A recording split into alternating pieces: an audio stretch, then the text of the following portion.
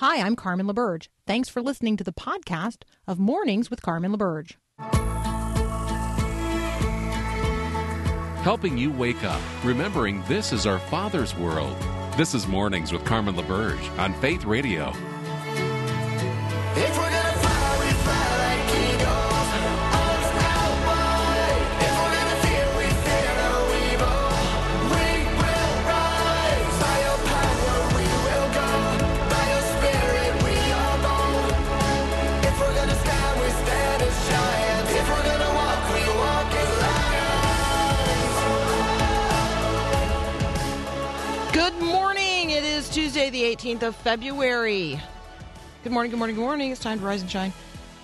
This is Carmen LaBerge. You're listening to Mornings with Carmen. It is great to be with you this morning. I hope that on this, what for many people is like a Monday, for many people today, yesterday having been President's Day, this is going to be a short work week for a lot of people. Be patient with one another this morning on your way to school or to work. I know that the roads are treacherous in lots of places. We're certainly praying for our neighbors down south in Mississippi as the floodwaters begin to recede there, hopefully today.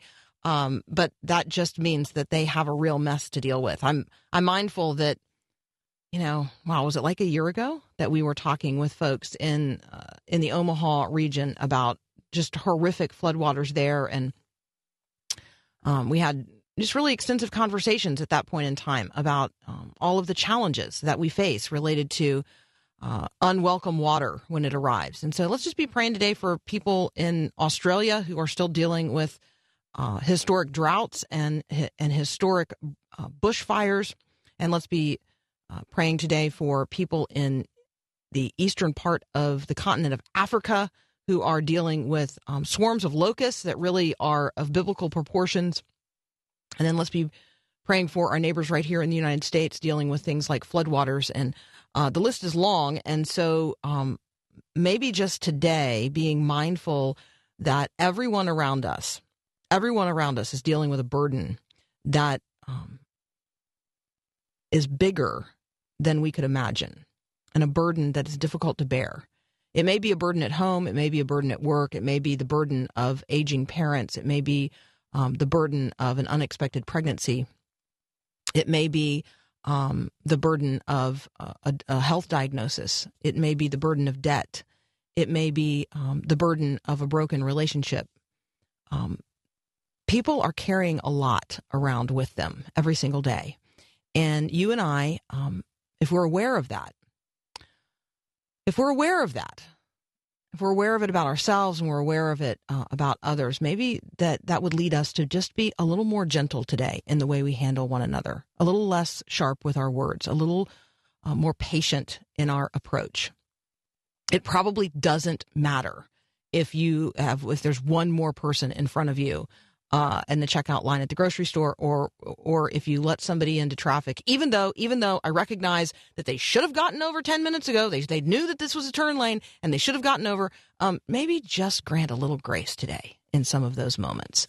So where are the moments today where you might grant a little grace, a grace that might just be sufficient to lighten the burden of your neighbor? First up this morning, we're going to talk with Nick Pitts. He and I have a litany of headlines to cover. We're going to lead off with some of the comments that Democratic candidates made in an event in Las Vegas. It's called the Faith Forum, and one of the things I'm gonna talk with Nick about is when we hear that people are referred to as people of faith. A room full of people of faith is how these folks are referred to. How is that term being used, and how are Christians being understood in the culture today as people of faith, and how is that brought to bear on our political discourse? All of that up next here on Mornings with Carmen.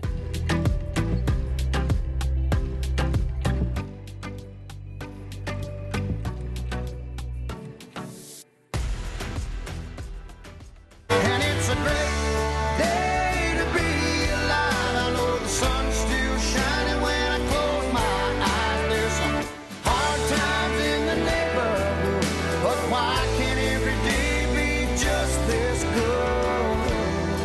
Joining me now is Nick Pitts. He's a fellow at the Institute for Global Engagement. You can follow him on Twitter at jnickpitts. Welcome back, my friend. Carmen, so good to be with you. It's always a joy. I don't know if you know this, but I mean, like, I smile when I hear your voice. You brighten my day. I'm trying to be the farmer it. that brings a cold glass of water in a culture that is increasingly thirsty. Oh, amen. So there's good news right around the corner, and what a time to be alive. Well, that's true. Absolutely. What a time to be alive. All right. So speaking of the times in which we live, Democratic candidates, or at least several of them, gathered in Vegas recently at something called the Faith Forum.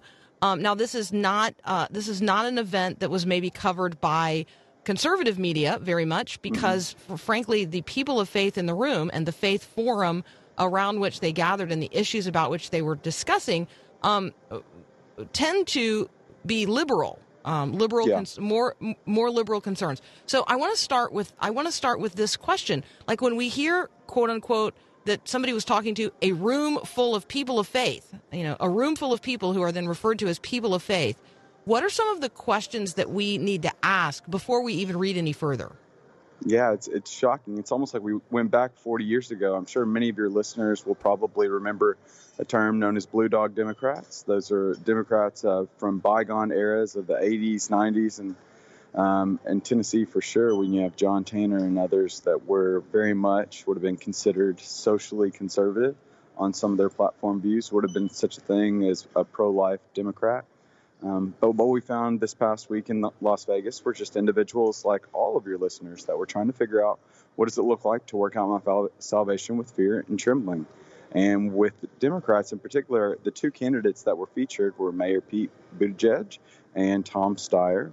And I thought what was so interesting is Steyer emphasized this idea of wanting to show respect to individuals. And then he has great concern for the environment, obviously. That's his part of his platform that he's running on. And Mayor Pete wanted to be useful in this world. Mayor Pete has been someone that has utilized his faith probably the most out of the Democratic candidates, but were very interesting. Whereas on the Republican side, you often hear about the pro-life issue, which is of significant importance when it comes to faith and value issues. On the Democratic side, you're more often going to hear a message rooted in Matthew 25 of concerning yourself with the least of these. And specifically, those are often the initiatives such as criminal justice reform and immigration as well, this upcoming cycle. So at this Faith Forum, the folks who were gathered are described as faith-based community organizers. And so these are folks who are definitely trying to, they're trying to get out the vote. They also want to see increased participation by people of faith or an expanded role of religion in the public square. And when I hear those things, I might immediately say, wow, I resonate with all of that. I want more people to vote. I think that has a democratizing effect on everything. Yeah. And I certainly want people of faith and people of religious views to have their say in the public square. However, if I read further and I recognize what is being actually discussed and talked about, I might find myself at a very different place in terms of how faith influences the public square on particular issues. So, Can you differentiate one thing in this article for me? So they talk about not wanting to hear these guys' stump speech. They really wanted to, talk about substantive things of concern to them, which led me to the question of pandering. And what's the difference between stump speech and pandering to a particular audience? And help us understand that in this political season. Yeah, so you've got so for your listeners, my research that I did in grad school was on John F. Kennedy's 1960 presidential election and how he was just very much targeted specific groups. So to Catholics, he really emphasized the message of being the favorite son. But to Protestants, he was going to emphasize this idea that the Pope doesn't speak for me and I don't speak for the Pope, and should I have to violate my conscience in office, I won't do so. Well, stump speech is going to try to appeal to the vast majority of the individuals, and it's going to be a smorgasbord, a variety of groups, whereas pandering more often than not is issuing promises that you don't plan necessarily on delivering or emphasizing to the degree that you would at that particular speech. What you find with Tom Steyer and Mayor Pete at this particular rally is they were honing in on particular issues that were very significant to this group. And it appeared as though criminal justice reform and immigration were two significant issues that percolated to the top. And we just wonder, one, I guess inevitably the question is always raised, how much can a president in and of himself really do anything to move this needle outside of congressional approval? And then two, do they really plan on emphasizing these particular issues when they get into office? All right, I want to come back from the break and talk with you about what's going on in higher ed here in the United States of America, and a particular story that you lifted up about Logsdon Seminary, which I might not even be pronouncing correctly, but that conversation is up next with Nick Pitts. He's a fellow at the Institute for Global Engagement. We're going to continue our conversation in just a moment. Be strong in the Lord and never give up hope. You're gonna do great things. I already know God's got his hand. Continue my conversation now with Nick Pitts. He is a fellow at the Institute for Global Engagement. You can follow him on Twitter at @JNickPitts. All right, Nick, what's going on in American higher ed? Now, that's a really big, broad question, so let's focus down in. That's really the question. Like, Carmen, let me tell you this one stat. It just sends shockwaves to me because I think it affects so many people. And so consider this. In 10 years, 50% of higher education institutions will be closed or will merge with other existing institutions. 50% based on forecasts. And so what we're seeing right now is that there is this reemergence that's starting to happen and this changing that's happening across the U.S. in some of these higher education institutions that so many of us hold dearly because that's where we were really formed, and we have significant ties because those lifelong friendships were forged at these places. And there has been such a visceral response and gut check here in Texas among Texas Baptists this past week when we heard the news that Logsdon Seminary, which is a part of the Hardin-Simmons University community, is cutting 22 of its academic programs, 33 members of their staff and faculty. And now it really is because of these. It's just increasingly a difficult position for these higher educations to be in right now because we're seeing a shrinking in the population growth relative to the birth rate. We're seeing skyrocketing prices of student loans and more students choosing not to go to school, but rather to enter the marketplace. And so we're starting to see many of these universities that so many of us hold dearly close down or morph and change. And it has drastic implications, not only for Christians, but also just for communities across the U.S. Well, and I think there's so many aspects and component parts to this. Part of it is that the way people go about getting their education has changed so radically. People are more interested in really flexible programs. They're interested in doing as much online or on the weekends with as little disruption to their life as possible.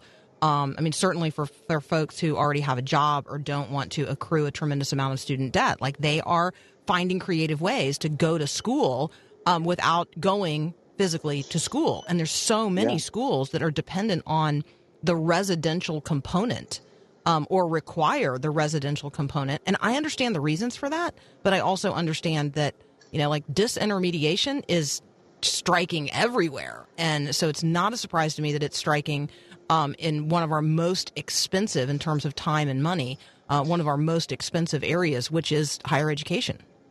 Yeah, you're seeing it. You hit it right on the dot. I memean, you've got the significant the proliferation of these online education institutions, which, Liberty University has, I believe it's the largest online university program.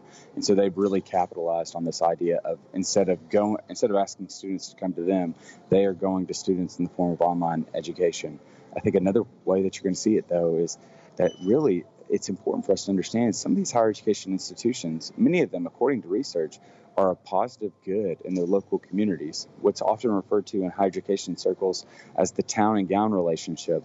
These are the schools that are providing the student teachers for local schools to really help shape and infuse new energy into some of these schools and allow these student teachers to be able to learn from these wise older teachers. These are the type of programs that are really helping out in some of the philanthropic activities and charitable uses with students. And so it's just a really fascinating story that I think is going to continue to have implications as we make our way into the future. So when we talk about and we anticipate really, frankly, the closure. I mean, there will be closures. Some of these will merge and sort of morph. But many of them will close. And if we're talking about in a 10-year period of time, 50% of institutions of higher education in the United States of America either closing or merging with another institution. And we're talking about the radical Christians. Yeah, radical transformation not only of those communities, but a radical transformation of Christian higher ed as well. I think for a lot of folks, that as you are making your decisions about where to invest and where to send your kids to school, if we're not supporting distinctively Christian higher ed, then it will not be available. Like we're reaching that point. Yeah, I mean, you think this will affect the Sunday morning experience significantly when you have a number of institutions now. Where are we going to be sending some of our? And I'm not saying that to be a minister that you have to have an education, but I do see it as a positive good to help train you. My boss, Jim Dennison, often says that the Holy Spirit has a strange affinity for the trained mind.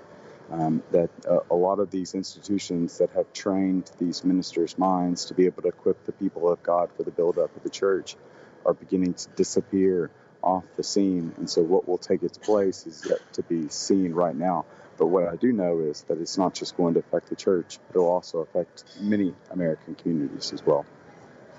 I think we could match this up with a conversation, Nick, about the closure of American churches in many local communities as well.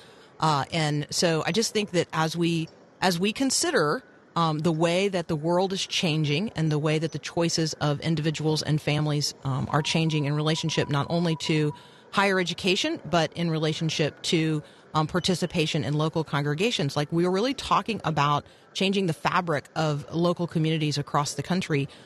For generations like this, we are talking about a real generational shift in the way we function as a people when these institutions, local churches, and then local colleges and universities, when these disappear. And I love stats, so I'll give you two stats before we have to leave. One being the reality that up to 200 churches every week close here in the U.S. 200 churches, Carmen, close every week here in the U.S. So they gather on Sunday morning and they won't be back next Sunday morning. So 200 churches. And then the reality, to make it full circle, is that approximately 19% of Christians would say that the Bible influences their political beliefs. Well, if the Bible's supposed to be a light to our path and the church is to help us make sense of the biblical narrative, and it's really important for us not only to have thriving churches, but also churches that compel us to move into the political sphere in order that we might love our neighbor through politics as well. All right, it's all connected, man. Even though people would like to imagine that it's all compartmentalized, it's not. It's a web. Nick Pitts, thank you so much, as always, for bringing the numbers to us and giving us the perspective. You guys can find Nick on Twitter at @JNickPitts. He's a fellow at the Institute for Global Engagement. Love talking with you, man. Have a great week. You as well. We'll be right back.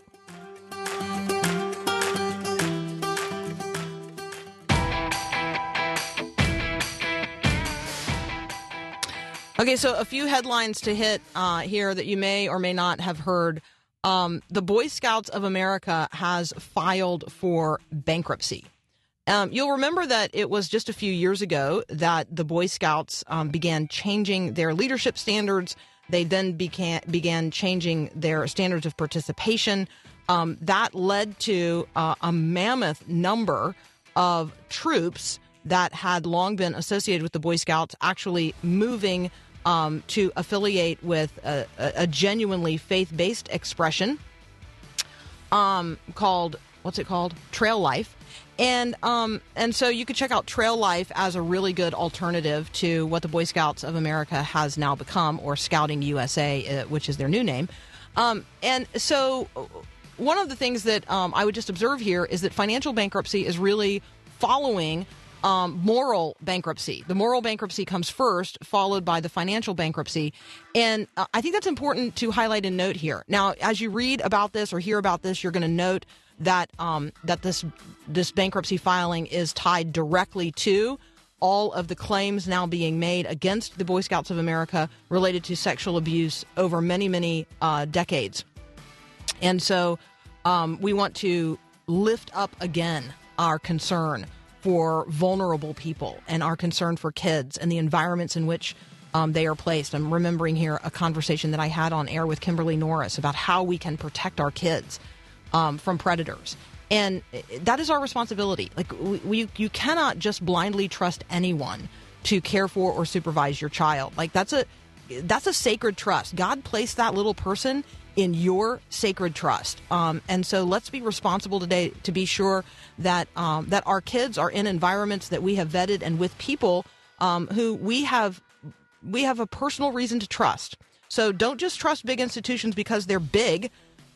Trust individual people because you know them to be morally responsible, especially with the most tender of our little people. All right, up next, hopefully a conversation with Melissa Ohden. We haven't connected with her yet, but that's what I am going to promise on her book, You Carried Me. We'll be right back. If you're a parent trying to raise your kids in a godly home, you probably know this verse from Proverbs. Train up a child in the way he should go, and when he is old, he will not depart from it. Hi, I'm Mark Gregston with Parenting Today's Teens. That verse from Proverbs may strike a nerve for you, especially if your teens made some bad decisions and wandered from the faith. But it wasn't given as an indictment of parents and their effectiveness. No, it's an encouragement for parents to be intentional about spiritual things.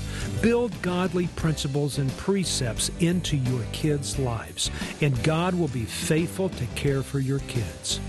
Train up a child in the way he should go, and when he is old, he will not depart from it. Parenting teens isn't for the faint of heart. Want more help from Mark Gregston? Check out his latest resources online at parentingtodaysteens.org. If you can know the stars and place, you can know my heart the same. Whenever I fall away, whenever I start to break. So here I am. Melissa Ohden was 14 when she learned that she was an abortion survivor. She's here today to share her memoir, You Carried Me. Melissa, welcome to Mornings with Carmen. Good morning. So there are people listening right now who would recognize your face and will recognize your voice from your testimony before Congress. You have really become a leading voice in the country on the subject of abortion and the wounds that exist throughout family systems related to it. So I'd love for you to just simply share your story. Sure. The short version is that 42 years ago, my birth mother, as a 19-year-old college student, actually had a saline infusion abortion forced upon her against her will. It's really been a lifetime for me, Carmen, to really unfold her story as well as mine. But you know, like so many women, I now know that she didn't have a choice. My maternal grandmother was a prominent nurse in their community of Sioux City, Iowa, had the knowledge about the scientific and the biblical basis for when life begins, but also had the knowledge of how to make this forced abortion take place, bypassing hospital regulations and procedures at the time. So that type of procedure was the most common back in the 1970s. And I know it's not a pleasant thing to hear about, but you know, I'll share a little bit about it with the listeners because I think they need to understand just what God has done in my life. That saline infusion abortion involved injecting a toxic salt solution into the amniotic fluid surrounding me in the womb. And the intent of that toxic salt solution was to poison and scald me to death. Typically, the procedure lasted about 72 hours. The child would, of course, soak in that toxic salt solution. Their life would be ended when it was effective. And then they would induce premature labor with the intent of that deceased child being expelled from the womb. As horrific as all of that is, I think the horrific part for me is knowing that I didn't just soak in that toxic salt solution for just 3 days. My medical records actually reflect that I soaked in it for 5. 2 days longer than the standards of that procedure, solely because they couldn't successfully induce her labor. And so finally, on the 5th day, they were successful. Her labor was induced. I was delivered at St. Luke's Hospital, believing that I was a successful abortion. And, evidently here, I was accidentally born alive. Again, friends, I'm talking with Melissa Ohden. The book is You Carried Me. It's a daughter's memoir. And I think that I love that is the way that you refer to this book.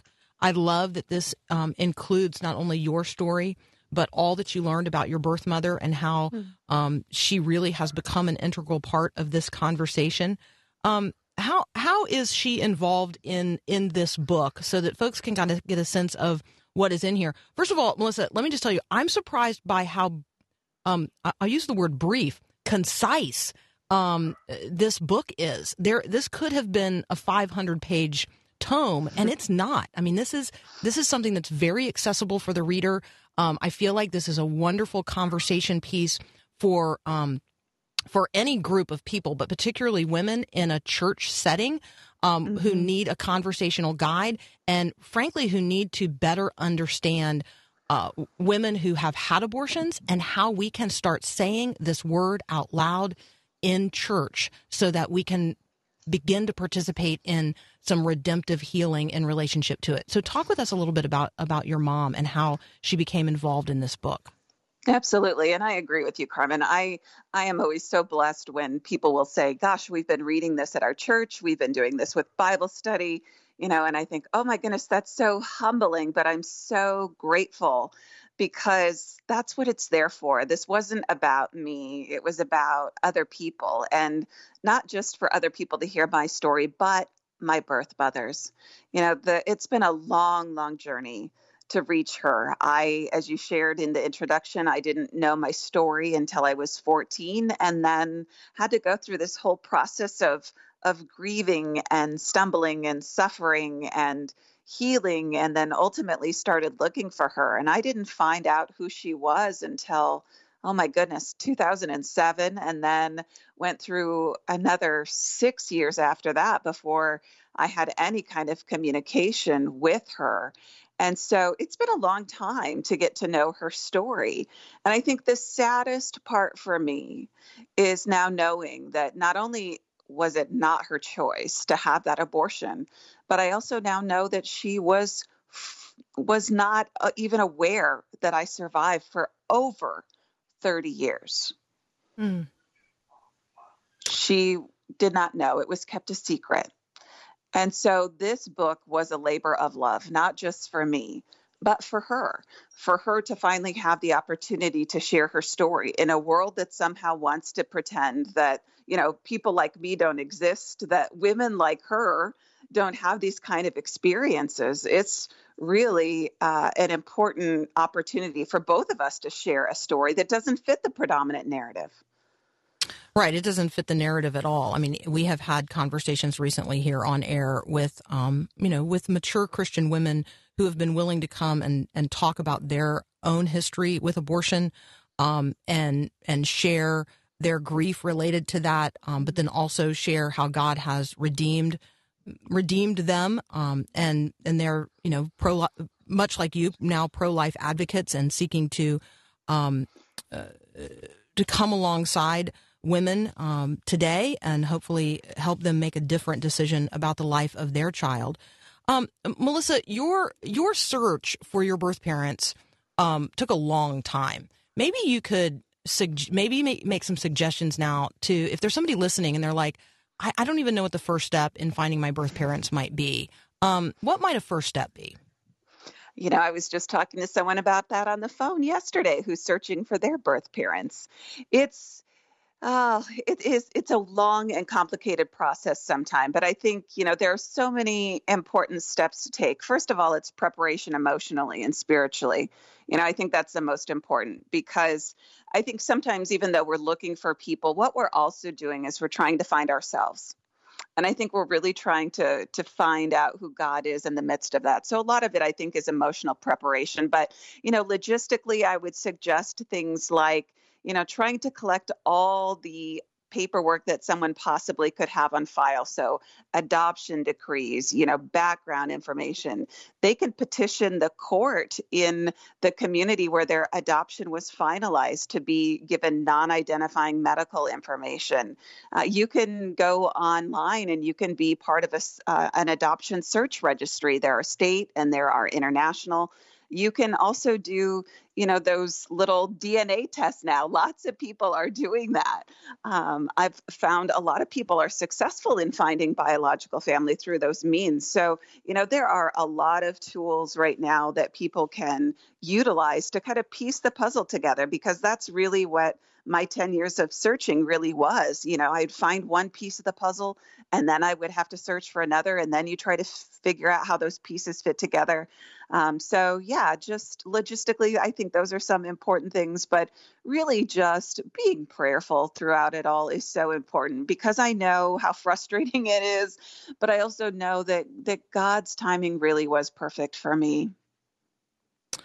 I'm talking with Melissa Ohden, among other things. She is the author of You Carried Me, a daughter's memoir. We're going to continue this conversation in just a moment, and we're going to talk about the pathway of emotions and things that Melissa experienced along the way after having learned that she was a survivor of abortion, and how God really led her down a really extraordinary path, not only to himself, but to the transformation of real grace, and how her grief ultimately became forgiveness and now bears the fruit of love.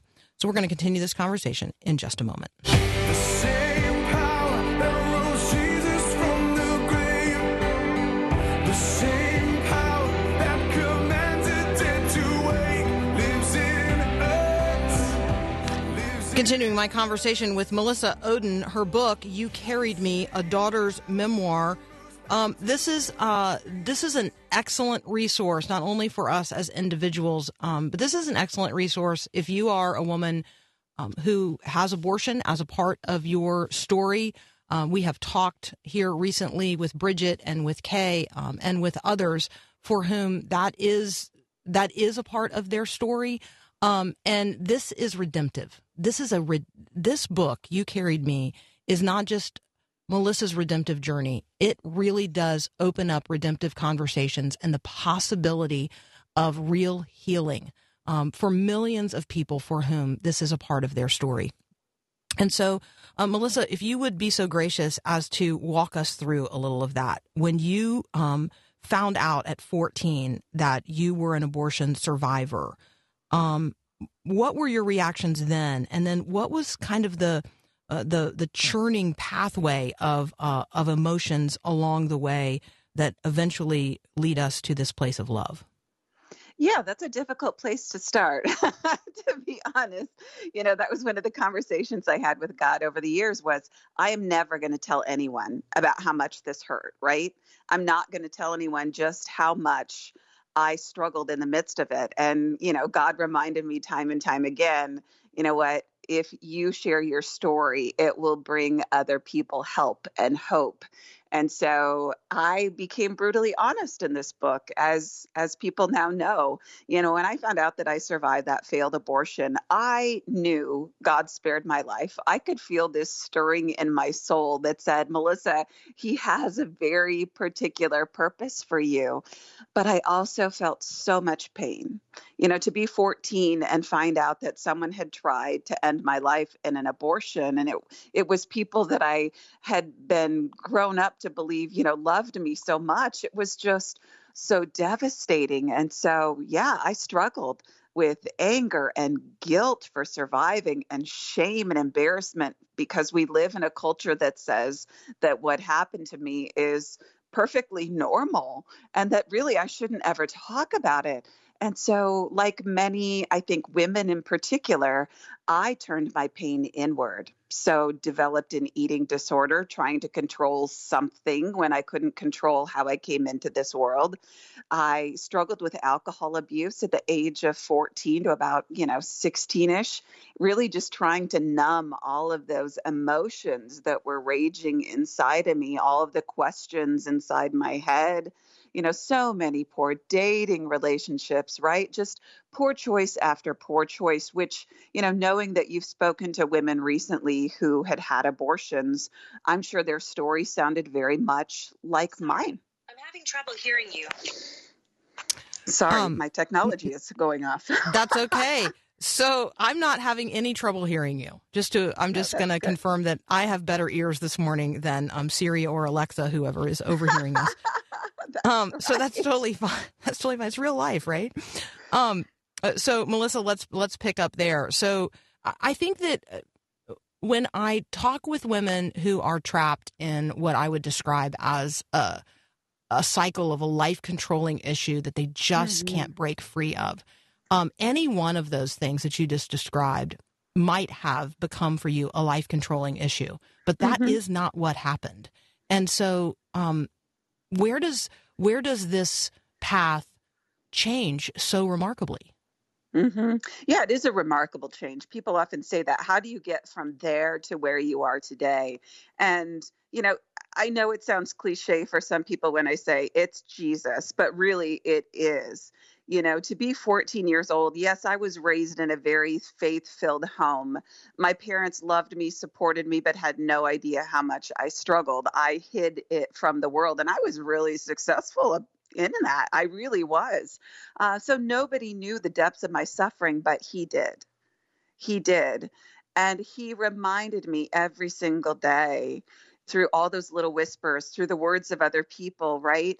By the words that I would read sometimes that are never a coincidence. You are not an accident. There are no mistakes. I have more planned for you than this, Melissa. And you have this ability every single day to take a look around yourself and say, what I'm doing is not helping.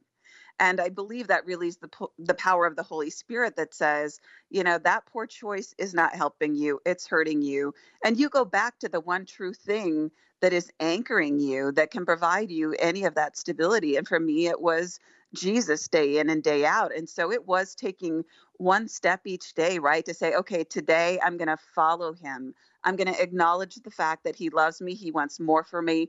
And I'm going to do something to walk that out, right? For me, I didn't get to wake up one day and go, woo, I'm good. No, I had to make that choice every single day to do one thing, to follow him and better myself in the midst of that. And I truly believe that's how I got here. But I think the other part, Carmen, that's super important for me too to acknowledge is that forgiving my birth parents was part of that. So forgiving your birth parents is a part of that. I'm wondering if, as we conclude our conversation today, because there's another set of parents that's just really essential to this conversation, and that's Ron and Linda. There are people listening right now who are considering adopting a child who's going to be complicated to raise. Can you just speak a word to people considering abortion today and also to people considering adoption? Absolutely. My mom and dad are Ron and Linda, my adoptive parents, for listeners who don't know my story. And my mom and dad are forever my mom and dad, no matter what kind of beautiful relationship I have with my biological family. But my mom and dad have blessed me. I know I can't speak enough good about them, but my parents struggled with infertility for over 15 years, fostered children, and then adopted my sister and I before having a biological child of their own. And for anyone out there who is considering, placing a child for adoption or wonders about that, I will tell you that, it blesses families, it blesses that child, and it's an option that everyone can live with. Abortion versus adoption is very clear in my book. Adoption gave me life, and it gave me love, and it gave me the ability to love and forgive my biological family. And, for anyone out there who is considering abortion, what I want you to know is that has lifelong consequences, and not just for that child, but for you and for other people who love you and are in your life. This isn't something that you just get to walk away from. That's what our culture says, but I can tell you that's not what I've experienced in my life or in other people's lives. And I want you to know that God has a plan for you. God has a plan for you, not just your child, but for you. And, thwarting God's will has an impact on your life. And so I just want you to know, if you're considering abortion, there are places to go. Pregnancy centers right there in your community. There are so many ministries through churches like Embrace Grace that come alongside women who maybe have no support to help them along the way. You are not alone. Melissa Ohden is the author of You Carried Me, A Daughter's Memoir. You can find the book everywhere books are sold. You can also find Melissa at her website, Melissa Ohden. Ohden is spelled O-H-D-E-N, melissaohden.com. Melissa, thank you so much for joining us today on Mornings with Carmen and for sharing your story. Thank you. We'll be right back.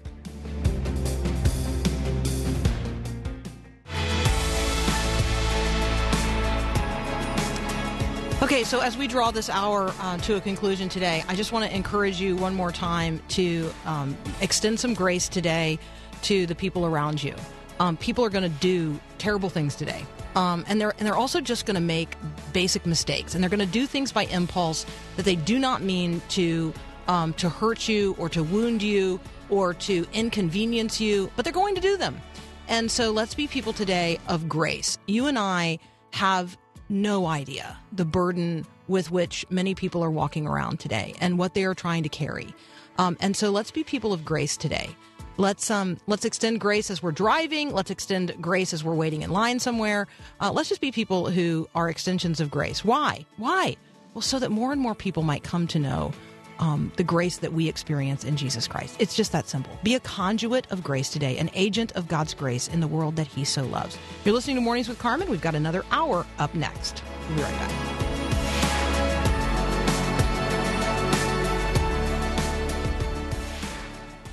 Thanks for listening to this podcast of Mornings with Carmen LaBerge from Faith Radio. If you haven't, you can subscribe to automatically receive the podcast through iTunes or the Google Play Music app. That way, you never miss an episode. It's also available anytime at myfaithradio.com.